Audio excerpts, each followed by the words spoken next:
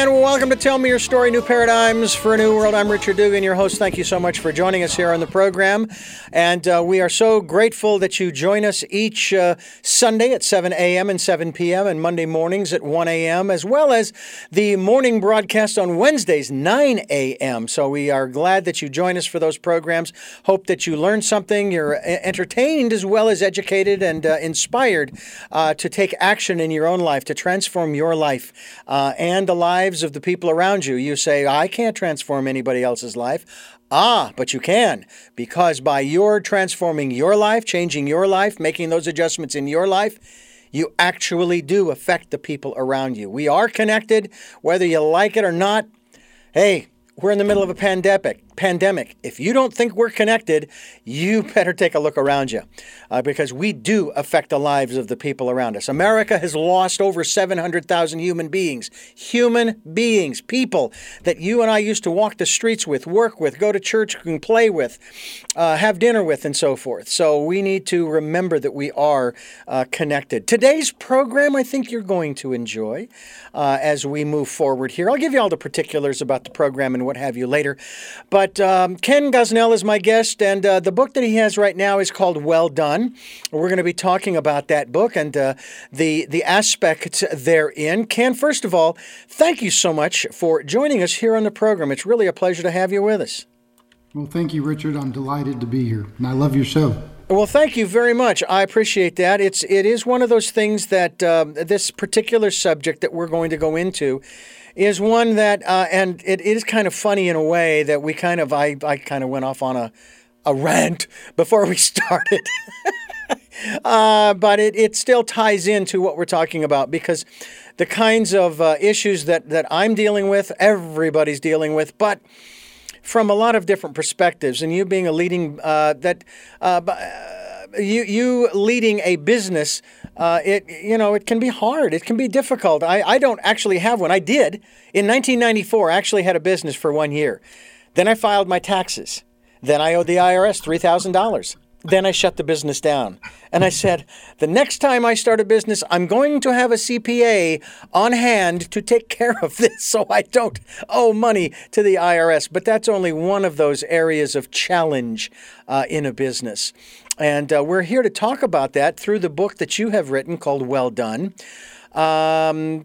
First of all, in terms of, we're talking not just about money. We are talking about doing business. Somebody has said many times, Ken, and I want to tie this in a little bit, that government cannot be run like a business because that's not what it is. And yet we have people who have been in the office who try to do that. And many people say that and I guess this is attributed to Ronald Reagan, who said that the one phrase you never want to hear is, I'm from the government and I'm here to help. Mm-hmm. And there's nothing but denigration and name calling and all that kind of stuff. But I'll tell you, if I hear, hi, I'm from a corporation and I'm here to help, I take the same attitude because of the way corporations have operated. Here in California, and I'm not sure where you live, but I live here in California. I moved from Arizona. And of course, we have regulations, Ken. I use this analogy. You're on a chessboard. You're in the middle of a chessboard. And here are the rules. You can't move forward. You can't move backward. You can't move to the left, and you can't move to the right. And you can't go diagonally. And the final rule, you can't stay where you are. Well, here's the kicker that I think a lot of people have forgotten when it comes to, and again, regulations that do impact businesses and government and so forth. The reason regulations even started is because businesses refused in the late 18 and early 1900s to do the right thing. Why do you think we have child labor laws? And ADA, and the list goes on of some of those good ones. Now, Ken, would you agree with me? Hey, regulations have gone completely berserk, right? Gone way over the top. Right. And this is just one area. Then you've got your financial aspect in business. I mean, there's so many areas. And you've written this book called Well Done. that basically tells us, I want to get to the end of my life, my business. Let's say I sell it, or, I want to retire and, I did good. I did good by the people who I worked with and who worked for me. I did good by my customers. Harry Chapin once told a story of his I think it was his grandfather, who basically talked about a good tired and a bad tired. And it was that good tired that he really focused on, because he says, I fought my battles, I did my thing, I did the right thing here and there, and I can put my head down on the pillow and I can say, I am good tired, and sleep the sleep of the just. And I'm ready to go. And yet we keep hearing these stories about one company after another just, can I put it this way, shafting the public, the consumer, this person and that person. Where did you begin when it came to putting this together in terms of coming to the end, if you will, where you would hear, hey, great job, well done, thank you so much for being of service? Absolutely. Yeah, I wanted to rewrite the script for business, and one of the key indicators that you were just mentioning was the lack of, the loss of trust, the lack of belief that a lot of employees, a lot of communities, a lot of individuals have in corporations and in big business today. And so what I found was I began to do research and to think about successful businesses, and what I mean by that, we're not just profitable businesses, but businesses that really made a difference in the lives of individuals over the last 100 years, and companies that had showed a track record over a long period of time, like a company like JCPenney that's been in existence almost 120 years. Wow. And what I found was quite interesting, because I wanted to look at businesses that were successful over the long haul. And what did it take to be successful, not just for a day, but for a season, or maybe for multiple seasons, if you will, if you think about, over 100 years. And one of the principles that I challenge business owners to think about is to have that, what I call 4-generation thinking, 100-year kind of mentality.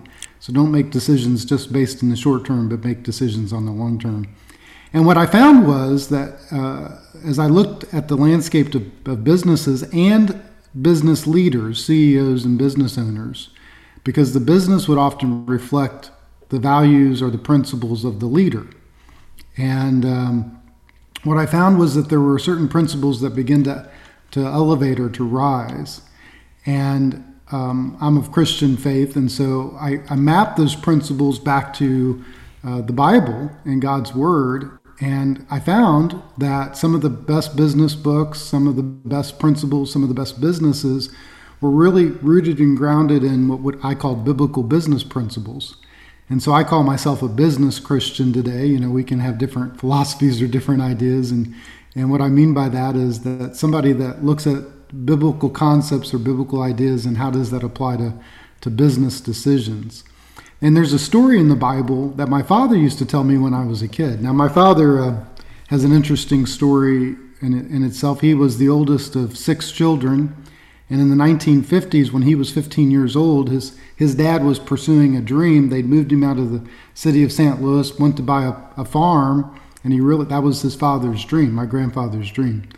But in the meantime, while they tried to get the farm up and running, he went to work a construction crew and road crew, and they were repairing a road one day, and a drunk driver came through and actually ran over my grandfather, killed him on the spot. Wow. And so my father went to work at the age of 15, quit high school, went to work, and actually went to a company that's still in existence today, been in a company that's almost 75 years old. Practice some of these principles. So my father used to teach me this story about well done because he learned it in the Bible. There's a story about a business owner or a leader that left and had 3 employees, and he gave some funds to each of the employees and said, hey, go put it to work. And when he came back, a couple of the employees had done really well, and the leader said, well done, good and faithful servant. And that's where this terminology is well done. So I look at these principles as values that can really change the landscape of business. When we come back and find some of these key principles that will guide the decisions in every aspect of their business. So I've been working with companies now for the last 20 years on these principles. We just released the book earlier this year, but I've been teaching these principles for a number of years and helping companies to really rewrite how they do business and for the CEO, how they lead. And to me, that is so important. I have one, I'm going to consider it to be a crucial question. And you made I think a very, very nice turn of phrase there about how, we all have our different philosophies, our different beliefs and so forth. Will this book and the principles that you've outlined, as you've stated, the biblical principles, be something that someone who may not be a believer, a Christian, they can use too? Because there was something that struck me back in 2005. I was working for a progressive station, Air America Phoenix, and it was bought by a Christian consortium that also bought the Christian station that I had worked for the previous 15 years. And they told the newspapers in 2005, when asked, "Are you going to change the format?" And they said, "Oh, no, we wouldn't. They're successful. They're making money," and so forth.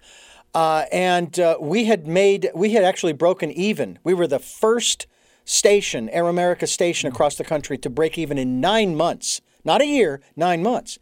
And they said, "Oh, no, we're not going to change the format." As soon as I heard that, I knew they lied. They lied to the public and to the reporter, because I knew enough after working for 15 years at the Christian station. The one passage that kept coming up for me, and this is sort of where I'm going with this, Ken, "Be ye not unequally yoked to non-believers."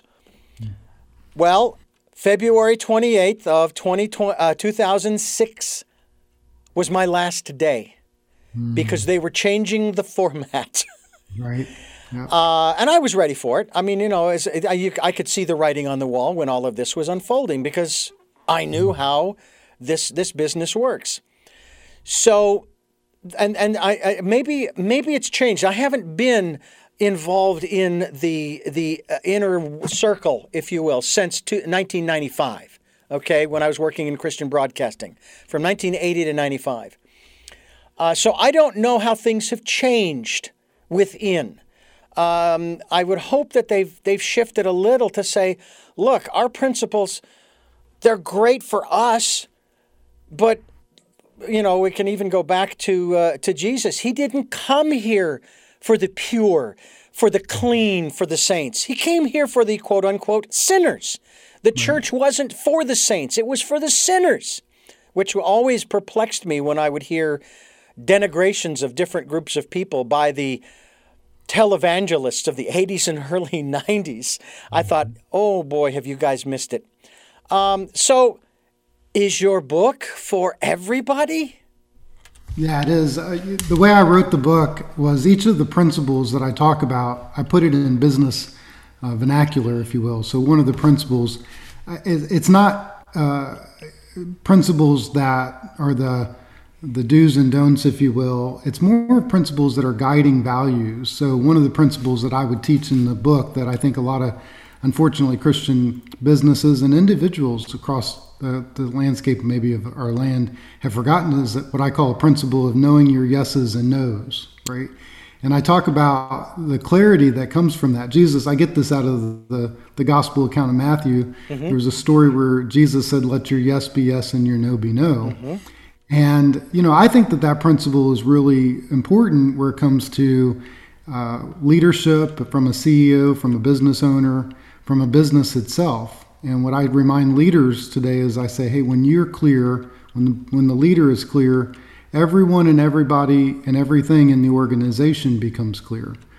And so that's a principle that I believe any person can embrace and begin to apply it into their life. And of course, we're really wanting them to apply it into their businesses. I found that I did a lot of working with companies of various sizes over the last 20 years or so. And one of the biggest aspects of that is I would go in and we'd help clean up some messes that were created because that were told, or there was uncertainty that was being communicated from the top down, and there was a lack of trust about, hey, who do we believe in and who do we want to follow? And I think that's happening in our world today. Even when we look at the political realm of the pandemic and mandates that are being put down and all these things. And when employees or teams know their leaders' clarity, when they know their yeses and they know what the leader is going to say no to, then that's a leader that people want to follow. And I think that's true whether you're a Christian or whether you're whatever belief that you might be. So that's part of that. I wanted to, this leadership book and business book, I tried to come at it from a little different perspective because I did want to highlight the business principles. I wanted to show an authenticity of where I believe that was in the scriptures or the Bible, to show that this was a principle that's been true for thousands of years and it's been practiced in multiple generations by a variety of different leaders. But I do believe that anybody could pick up this book. Matter of fact, I've had multiple people that have picked up the book that weren't Christian, and they said, man, I just so thankful for this book because it's so practical, it's so helpful. It's not only helped me in business, but it's also helped me in life, in an organization that I'm running, or just even as I'm thinking about my own personal life. So you don't have to be a Christian to understand the principles of the book or even to apply the principles. My guest today is Ken Gosnell. He's the author of Well Done, 12 Biblical Business Principles for Leaders to Grow Their Business with Kingdom Impact. All right, we can certainly live with that and work with that, and I hope we will. The website you want to go to get more information about the book, welldonebook.com. That's welldonebook.com. And your website that we want to send people to is ceoexperience.com. We'll be linked to those, and you're also all over social media as well. And we are going to continue here on Tell Me Your Story, New Paradigms for a New World. I'm Richard Dugan, your host, and I thank you so much for being with us here, along with Ken Gosnell. His book is Well Done. You know, I have to tell you that it's always nice to hear those words or words to that effect. Matter of fact, you know what springs to mind? It was a Veterans Day, and it was, I don't even remember the year now. Maybe it was 2000. Yeah, it was 2000, because I was working for a station, and we had a morning man who was on from 6 to 10. I was his producer behind the console, and the program director days earlier said, look, here's what we want to do with our Veterans Day show. We want to get all of these different veterans. We had Deacon Cini on. I think we had McCain on at that time, and so on and so forth. And he says, and our morning man was very intellectual, very much in the head, very cerebral, great guy, Christian as well, and not that makes that much difference. He was really good at his job. I do have to say he's since passed away, and I was very sad about that because I wanted to touch base with him again, see how he was doing. I now know. Anyway, and he says, what we want to do is we want to bring out Austin's emotion. Okay, he's very good at it, very intellectual, but we want him to be more human, so to speak. Okay, not you know what I'm saying. Yeah. So we do the entire show. It goes flawlessly, absolutely one of the best programs that I've ever been a part of. And at the end of the show, Austin is in there wrapping up, and all of a sudden he starts to break down. And I'm going, we didn't want to make him, I'm just saying to myself, we didn't want to make him cry, Well, my boss, the program director, walks into the control room, walks right in front of me and the glass where I can see Austin, puts out his hand, stretches out his hand, shakes my hand and says, 4 stars, and shook my hand.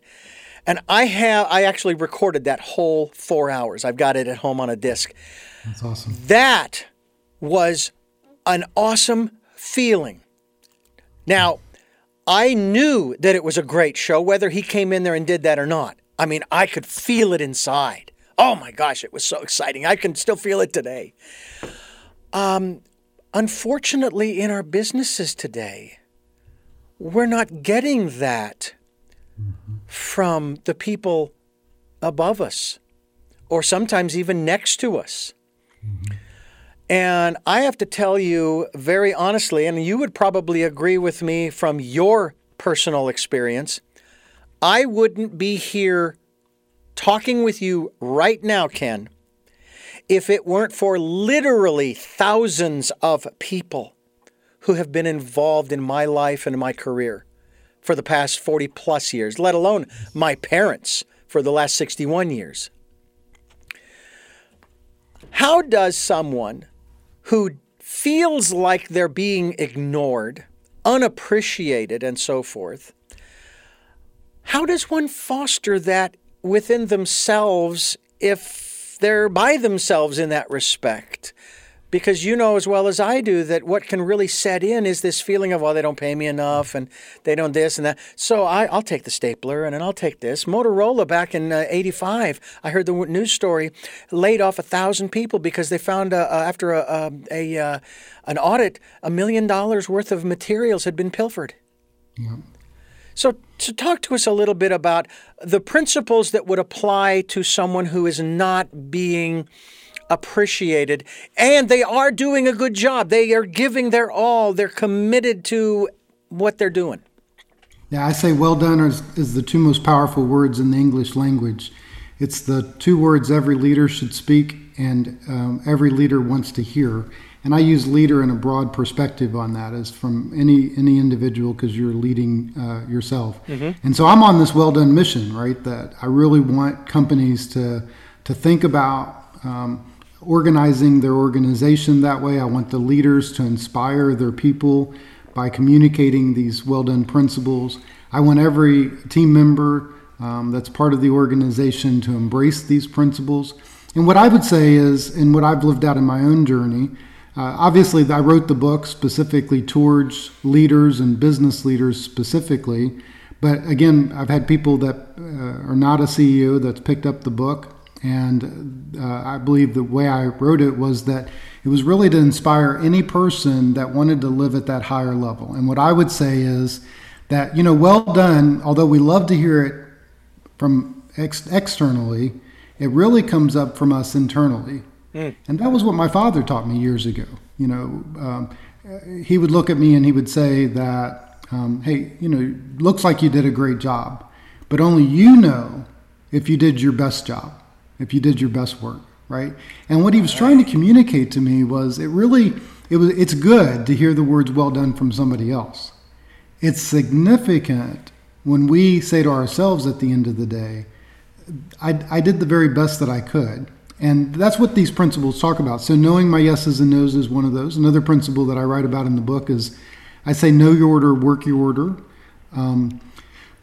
So often in life, in business, and what I reference is every business is built on processes. Mm-hmm. So there's a step-by-step process to everything within the business. And the more successful the business, usually the better the process or the more thought out the process, or there are more processes that are developed or enhanced in the business. Yeah. You walk into a Starbucks today, for example, and it may seem simple, but they have a process of how they take your order and how they write your name on the cup and mm-hmm. how they pass it down and how, who gets the coffee first, whether it's the drive-through or whether it's you've got your Starbucks. I do too. I know. It's bad. There's an order to that, right? I couldn't resist. That's right. My boss has set up. I've been working with him here in Santa Barbara for 15 years. Mm. All right. And he has set up some protocols. Mm-hmm. Now it's just he and I.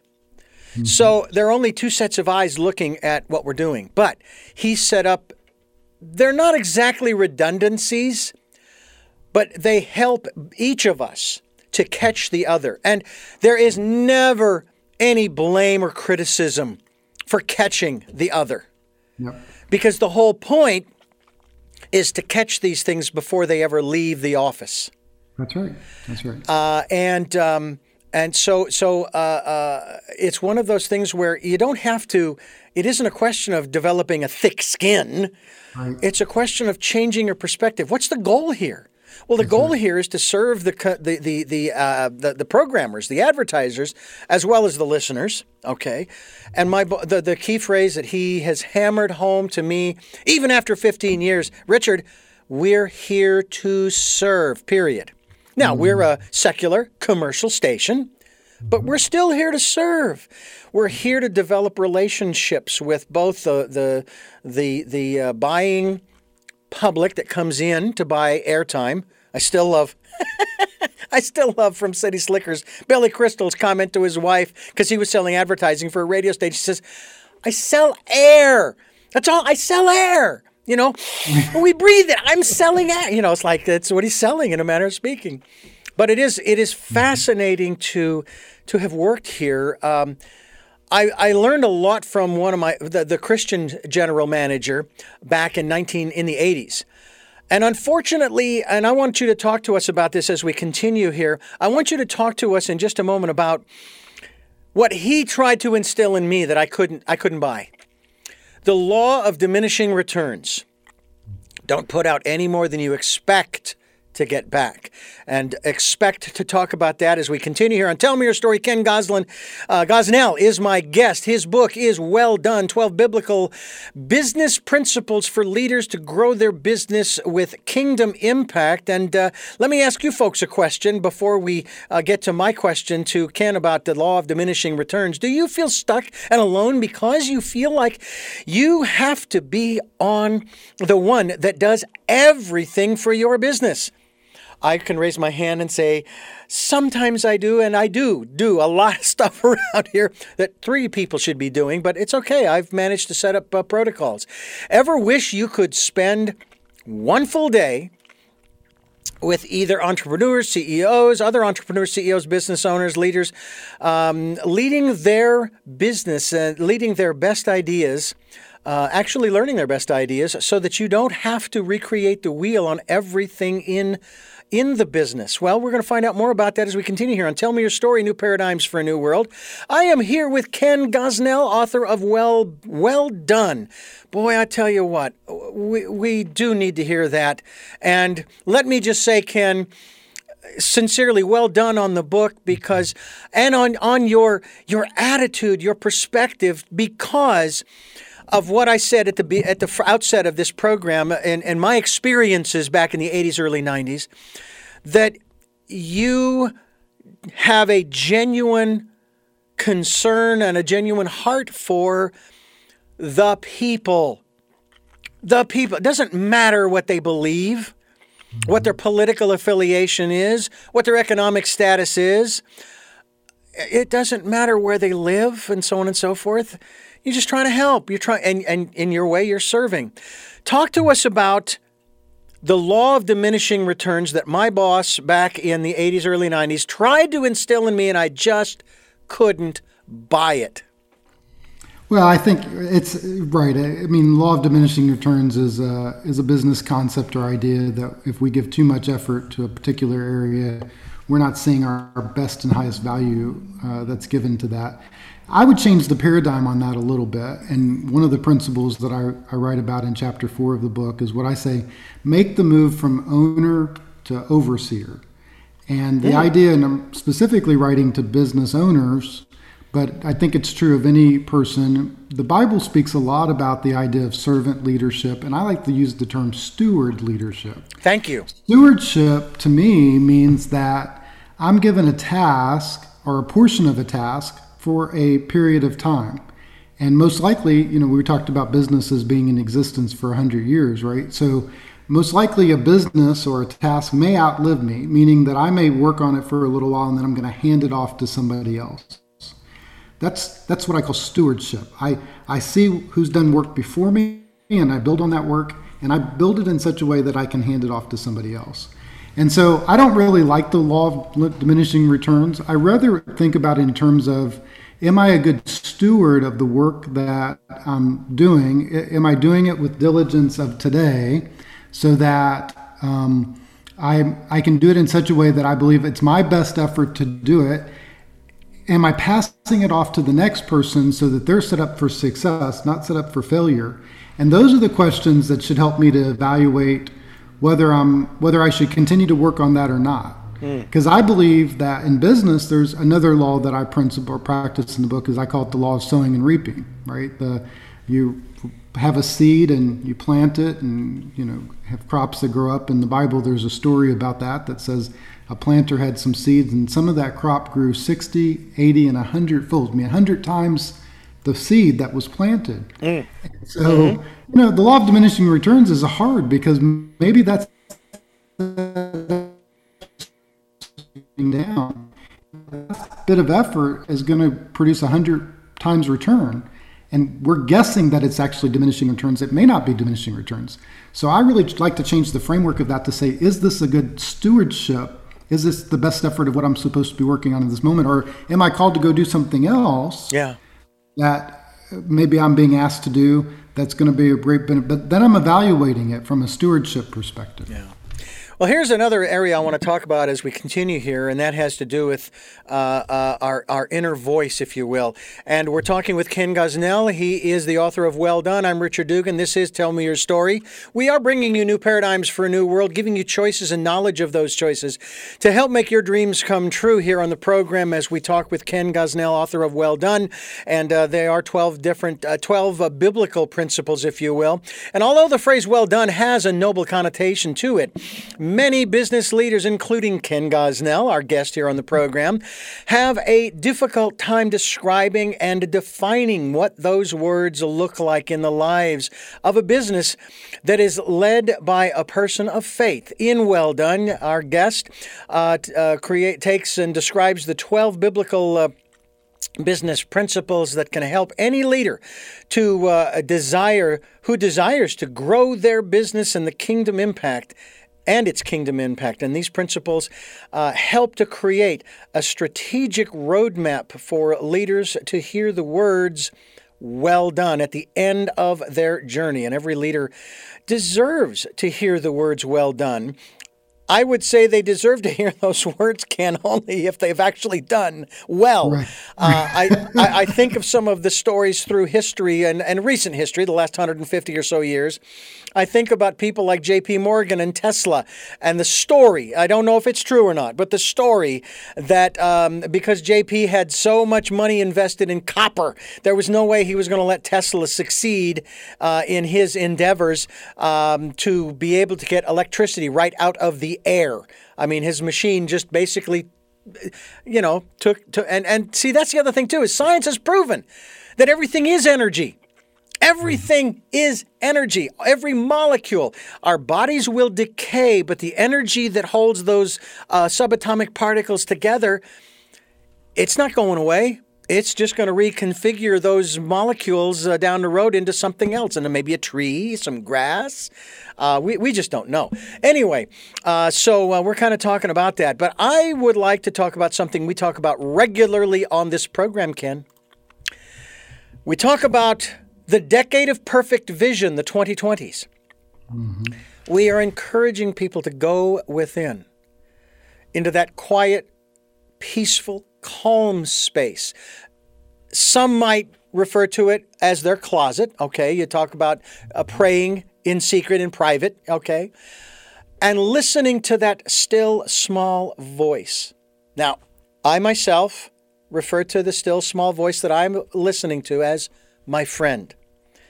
And you can elaborate on this if you'd like, that I do not believe that the still small voice will ever put you in harm's way. It will challenge you, but never put you in harm's way. And the more you follow the promptings,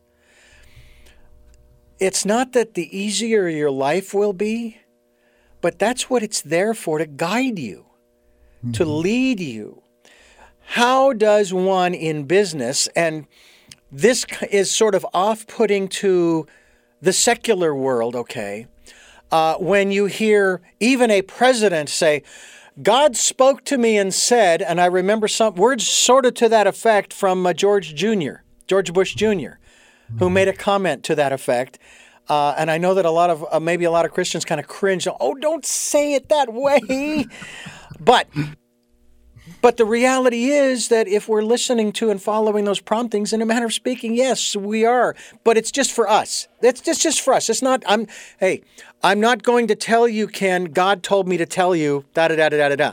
Because I have a direct line, and hey, I'll even take a collect call. Okay? Share with us your perspective.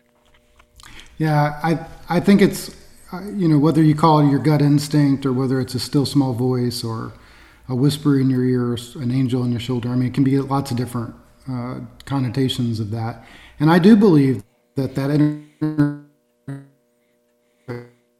leader, and we ought to trust the inner spirit.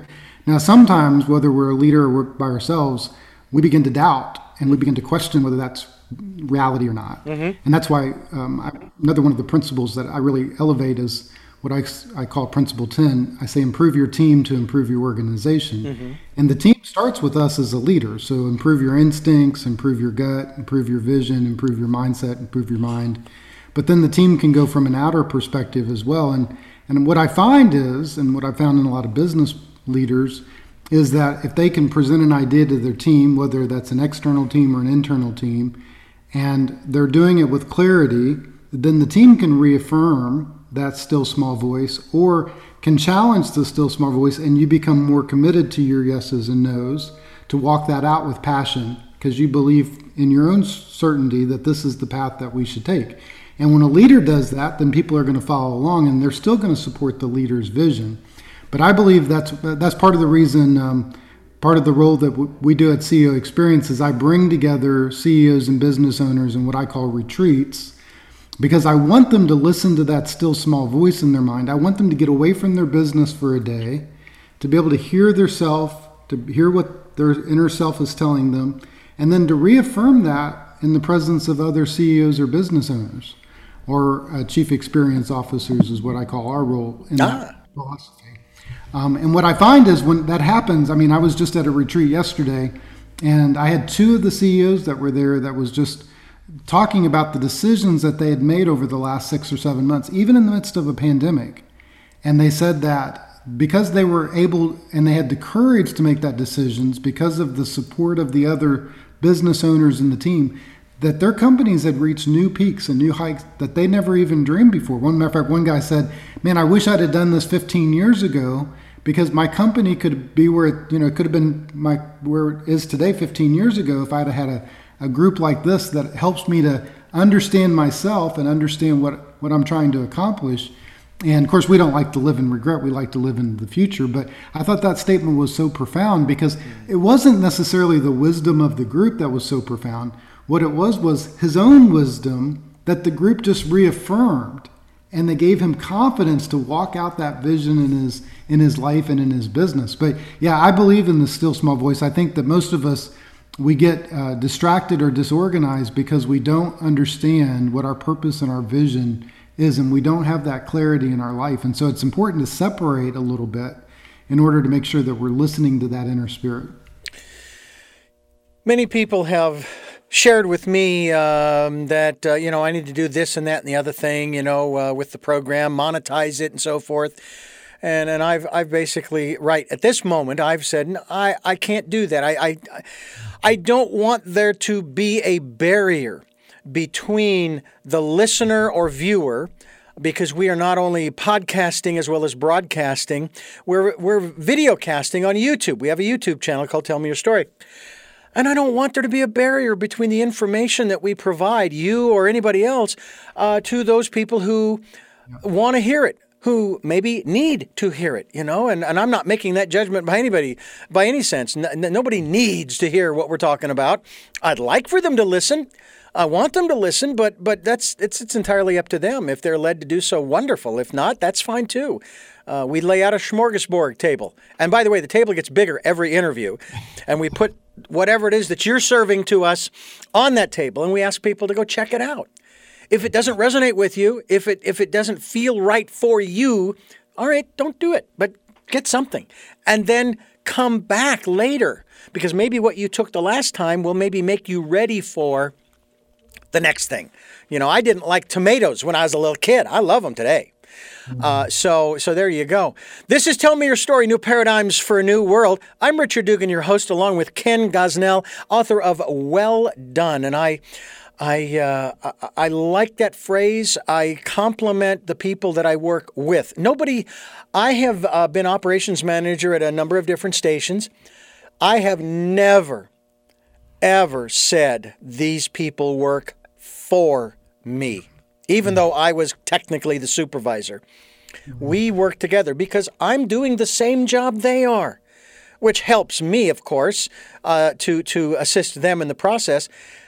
That seems to be another issue, too, I think, with supervisors who have never done the job of the people they're supervising. And it seems to me that should be a prerequisite, even if you go in there, maybe do it for a week or a month, okay? I love that one, the Undercover Boss program.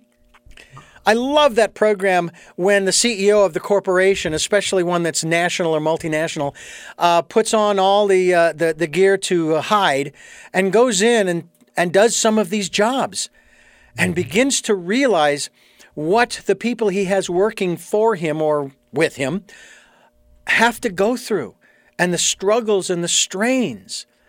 How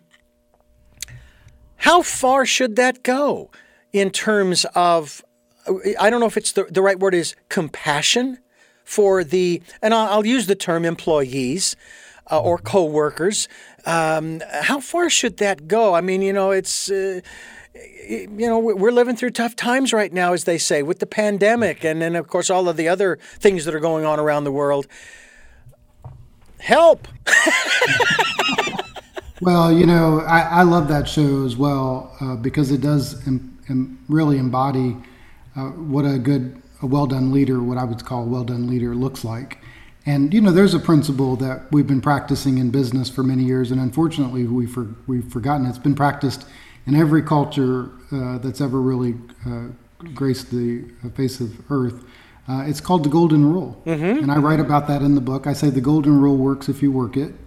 And basically the Golden Rule says that we should treat other people like we'd want to be treated. Mm-hmm. And I think to your point about business leaders and business owners, it's hard to know how to treat our employees if we've never walked in their shoes. We've never done their job. Yeah.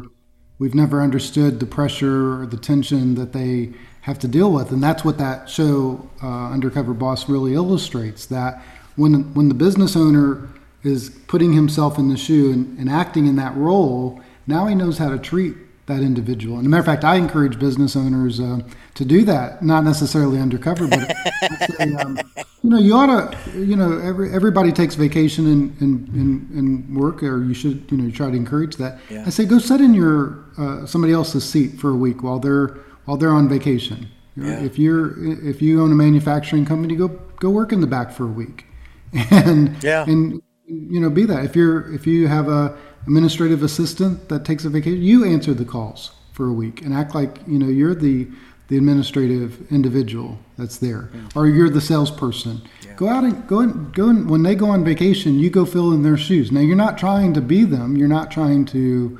do anything other than understand them. And you try not to mess it up, I tell them. Yeah. Now you got something you have to fix as the supervisor. Right.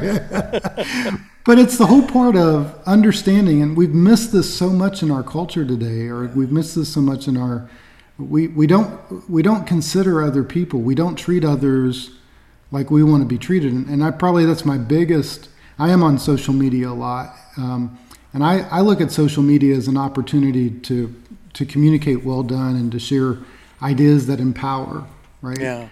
It's not a place that we have to tear down others or make them feel bad. And I mean, I'm all about having real hard conversations, and let's wrestle with difficult moments, right? Mm-hmm. And let's have two different sides. And I believe the diversity makes us stronger. But I don't think we have to be, I think the golden rule, I come back to the golden rule works if you work it. Can treat other people like you would want to be treated. Yeah. And that means understanding who they are and responding them with respect and value. Yeah. One thing I would like to touch upon, a universal principle that I have kind of brought about from those days back in the 80s and 90s that I want to share with you and talk to you about as we continue here on Tell Me Your Story, New Paradigms for a New World. I'm Richard Dugan, and I hope that you will join us both on the broadcast, the podcast, and the video cast. YouTube is the video cast, SoundCloud, iTunes, TuneIn Radio, Spotify, Stitcher Player, FM, Blueberry, iHeartRadio, and Amazon, and many other locations across the depth and breadth and width of the internet. I don't know where it begins or ends, but there it is. And then, of course, the broadcast right here on this station, 7 a.m. and 7 p.m. on Sundays, 1 a.m. Monday mornings, and 9 a.m. Wednesday mornings. We hope that you'll do that. And if you can support the broadcast and what we're doing here, we would greatly appreciate that.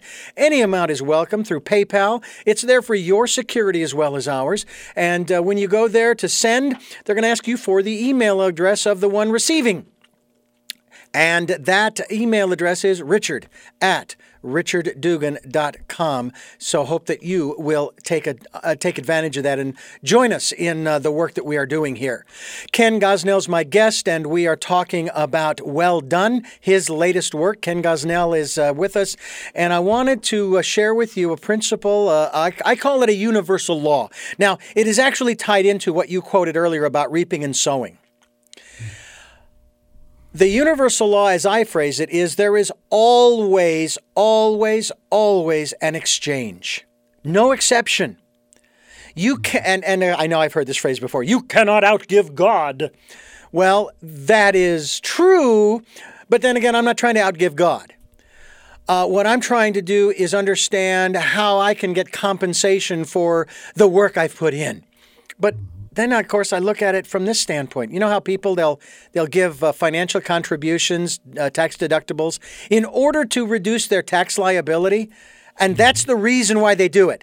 Not because they really care about the charity, but because they want to minimize their taxes. Well, when it comes to the law of exchange, the universe basically says, if there's going to be a giver, there must be a receiver. And if there's going to be a receiver, there must be a giver. You can't have it one way. And so when you hear, like at Christmas time, oh, Ken, you shouldn't have. No, I can't take this, Ken. No, please, please. You are depriving the giver of giving. That type of thing. But the whole aspect of compensation, this is how I learned this universal principle. When I was working for the Christian station, when I was hiring people and they would start working for us, I'd say, okay, I need you to go in and clean the bathroom. You guys don't pay me enough. Now, I could have gone down that road. I really could have. But I was given the opportunity very early on to do interviews just like this. 30-minute interviews that would run at 7 and 7:30 p.m. during the week. And I began to take a look at getting compensation. Now, I wasn't going to get paid anything extra because I was doing it during my regular 8-hour shift. But I started thinking about that. I think, wait a minute. I am getting compensation. I'm getting the experience. I'm getting the contact and the relationship. I am getting the materials, whether it's a CD or a book or whatever it is. I'm getting a lot more than they could ever pay me for the experience that I'm getting.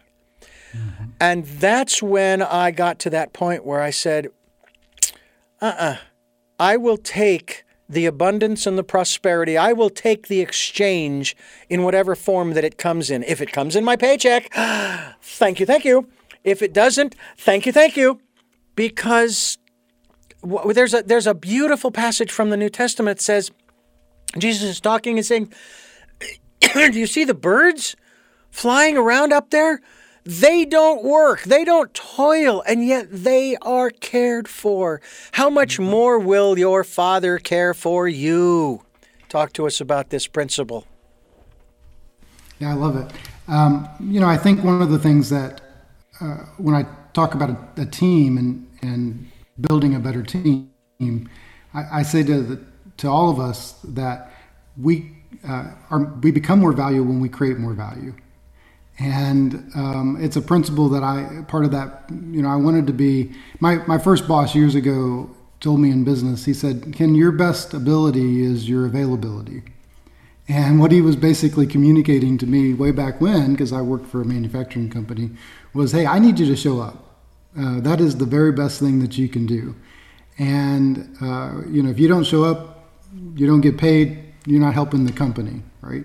And that always stuck with me as a foundational principle. But then I thought, well, if I showed up and I did something more, right? If I went a little bit further, then I'd probably become more valuable to this organization. And so a simple way I used to do it years ago was I'd always figure out what the boss was reading. And whatever book he had on his desk, I'd go to the local bookstore and I'd get a book, either that same book or I'd get a similar book. And I'd carry it around with me. I'd have it in the cafeteria or the lunchroom or wherever it was, because I wanted the boss or the leader to see that I was caring about the same things that he was caring about or she was caring about. And and I wanted them to know that think like them. I wanted to start becoming, not necessarily acting like them in every aspect, but I wanted to start having a different perspective on it. And that speaks to your point, right? It's the fact that hey, when I go, I realized that whether the company recognizes it or not, there was something in it for me. I could become a little bit better. I could become a little bit more, add more value. And then as I became, not only for the company, but as I became added more value, I started to become more valuable to myself. And I think that's the point that you're really driving about. And I think that's right now. That goes to this heart of it. It's never about the company. It's never about the leader. And unfortunately, there's been a lot of bad companies and there's been a lot of bad leadership and there's been a lot of people that have done terrible, terrible things to employees or team members. And I hate when I see that, because I believe that it becomes very short-sighted about the business. But I would challenge all of us that it's never about those things anyway. We all have a company of one, right, which is ourselves. We're all, Ken Inc. or Richard Inc. or Bob Inc. or Tom Inc. or Sue Inc. or whoever it is. And so I have to have a perspective that I'm trying to become the most valuable person that I can be. And when I'm valuable, somewhere along the way, somebody else is going to begin to see that value and want that to be a part of their team. I tell you, it's wonderful to hear the words you're speaking, and I hope that they go to the right ears. It's something that I think that we are all faced with from time to time in our lives, whether we realize it sometimes or not. And sometimes it's dealing with corporations who have people that are working who didn't make the rules. And this is one of the things that I've really worked hard. Sometimes it's easy, sometimes not so much. When I get on the phone with the people at customer service, why are you yelling at them, people? They didn't make the rules. They didn't set up the protocols, the guidelines, the restrictions, this or that or the other. They're just there. And boy, they have to put up with a lot. And you wouldn't like them calling you. Certainly if you get into financial problems, the creditors start calling you and giving you grief and so forth. But the fact of the matter is that we're all here working together. I've said this many times before, Ken. If the good Lord had intended us for all of us to live solitary lives, I'm pretty sure there are close to 8 billion or more Class M planets. Each one of us could occupy it. I mean, the universe is vast. Come on. There are trillions and trillions of stars out there, I'm sure, because I don't know where it ends. I don't know where the wall is. But what's the reality? We're all here. And it tells me that we're all to work together. By the way, the golden rule, I forgot to mention this. I actually rephrase that a little bit. I say, do unto others as if you were the others. Although I'm not sure how well that would work if you don't feel real good about yourself, if you don't love yourself in that respect, that you would be harmful to yourself. Well, then that's a whole nother story. But I think there's something to be said for that. I would actually like to address that just a little bit, if we can, as we continue here on Tell Me Your Story, New Paradigms for a New World. I'm Richard Dugan, your host, and I thank you for staying with us, along with Ken Gosnell, author of Well Done. I almost said well-being, but there's just a part of that too, and that's what we want to talk about, well-being. There's a passage in the New Testament, be perfect, even as your Father in heaven is perfect. And I ponder that. What does that mean? What does that perfect mean? And it actually took me back to I think it was the Psalms, because I thought, okay, God is neither good nor bad, right or wrong, good or evil, black or white. He is not dual, okay? God is just God. And in the Old Testament, it says, I am that I am. Mm-hmm. So I thought, okay, to be perfect like God is just to be. Just be who you are. And it kind of goes to going within and just pausing As one of my guests has said, even if it's just for 60 seconds, just pause. Don't do it when you're driving. Don't do it if it's at a red light, because it doesn't stay red for 60 seconds, But just be. Don't move. Don't think. Don't say. Just sit still. Sit calmly. And if the still small voice speaks to you, listen. Let's talk about that in terms of our own self-worth. I don't want to belabor this point, but one other aspect to this is this. If God the Father saw no value in you or I as his children, he never would have set up the sacrifice, right? We had to have had value in the eyes of the Father for there even to be a sacrifice, right? Right. So we were priceless even before the sacrifice. Mm-hmm. How much more priceless are we after that? Right. By the same token, our egos do tend to get in the way and we start thinking a little haughty. I have to be thankful to the universe for giving me my comeuppance when I get a little bit too uppity from my britches.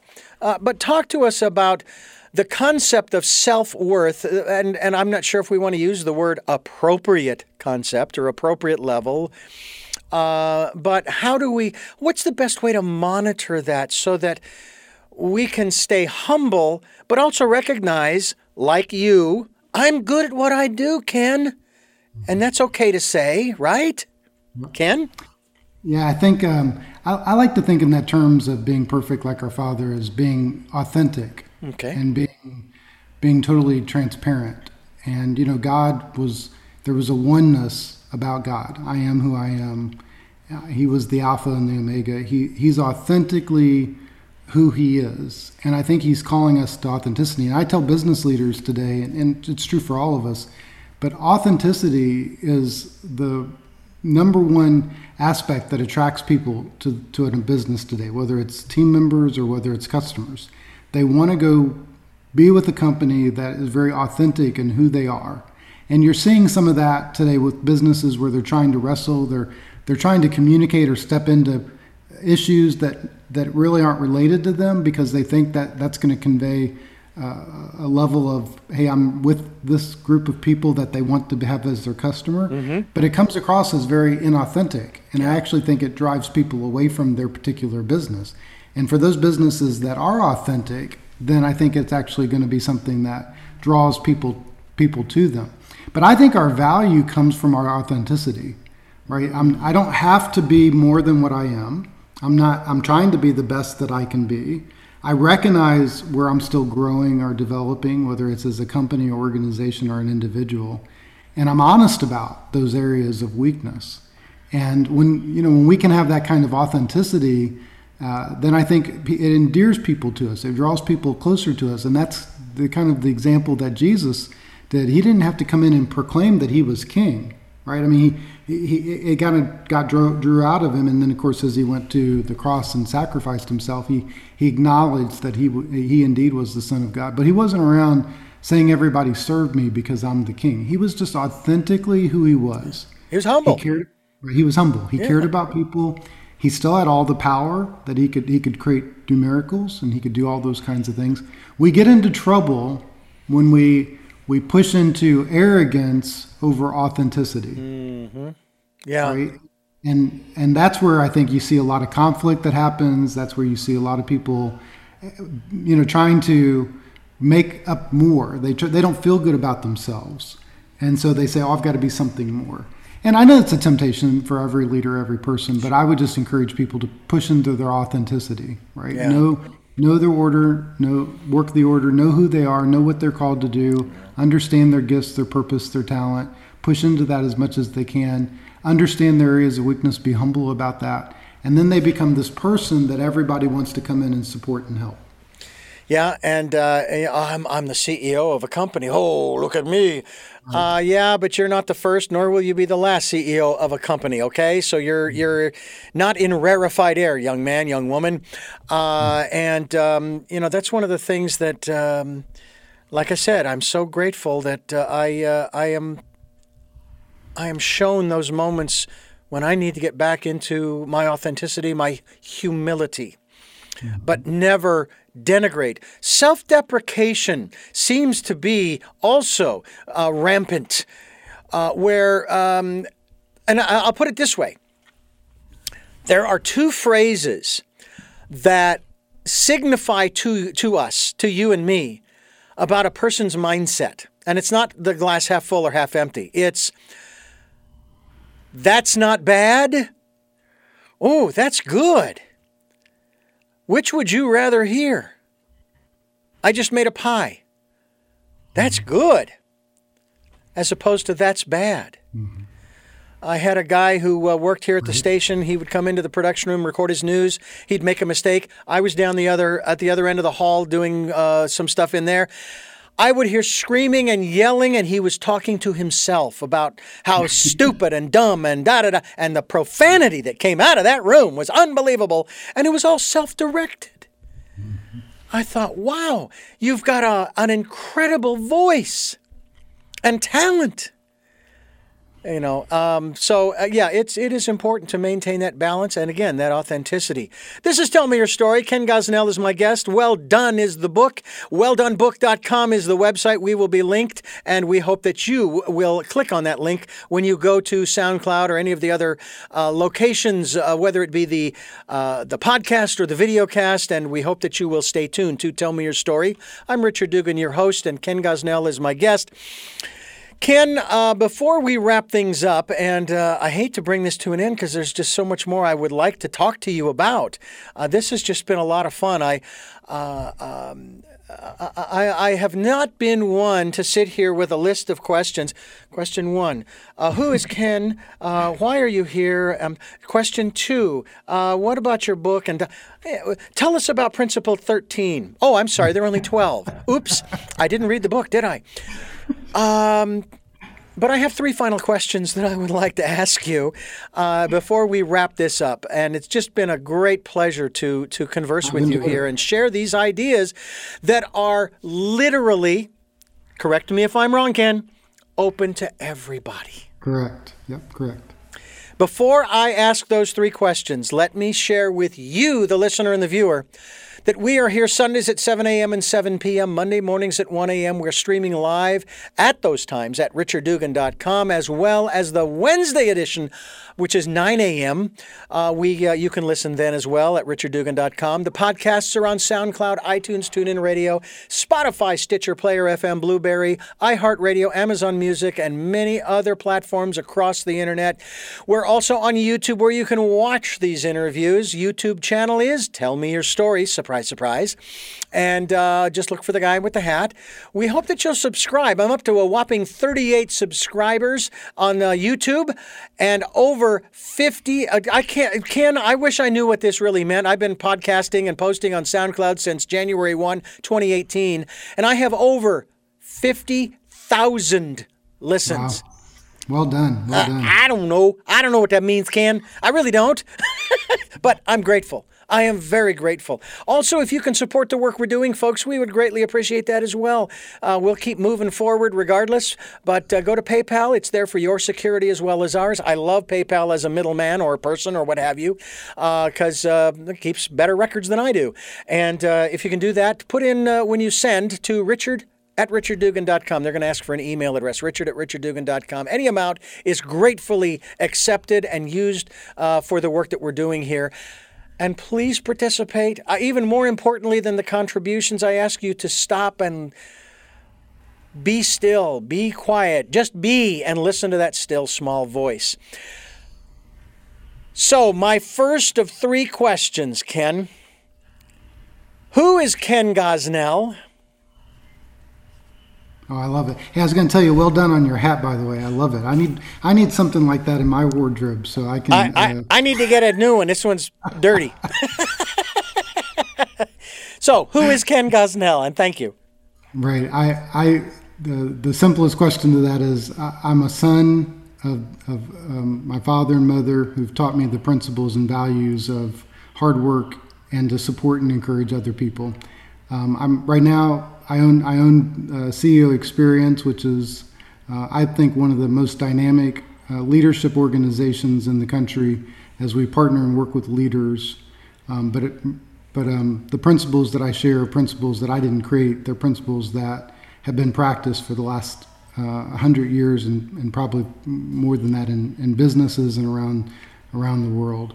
But the thing that I hope more than anything that people remember is that I just cared about other people, and I really wanted them to reach their peak performance. And that's what I say. One of the goals that I have is to learn something new every day. And so I'm a learner. Second question, what is it that you hope to or want to achieve through the work that you're doing now? Yeah, we want to start a well done movement. I want those words to be spoken in our culture, in every business across the country. I want every employee to hear it. I want every leader to say it. I want every leader to hear it. And ultimately, we want the goal, the kingdom impact aspect is when we die and get to heaven, that we hear these words from our Maker, that he says, well done, good and faithful servant. Mm-hmm. What you did in your life was significant, was important, what I called you to do, and then enter into your master's happiness for eternity. And finally, what is your life's purpose? Yeah, my life's purpose is to change the world. I want to help and do that through Kingdom Impact. I want to inspire leaders all around the world to be at their very best and to be a leader that other people want to be like. And that is why we are here with Tell Me Your Story, too. We want to change the world as well. And we join hands with you, Ken Gosnell, to do that. And we can make it happen. We can, and again, I also preface that by saying, that doesn't mean that where we are is awful, terrible, icky. We got to get out of here. No. It just means there's always room for improvement.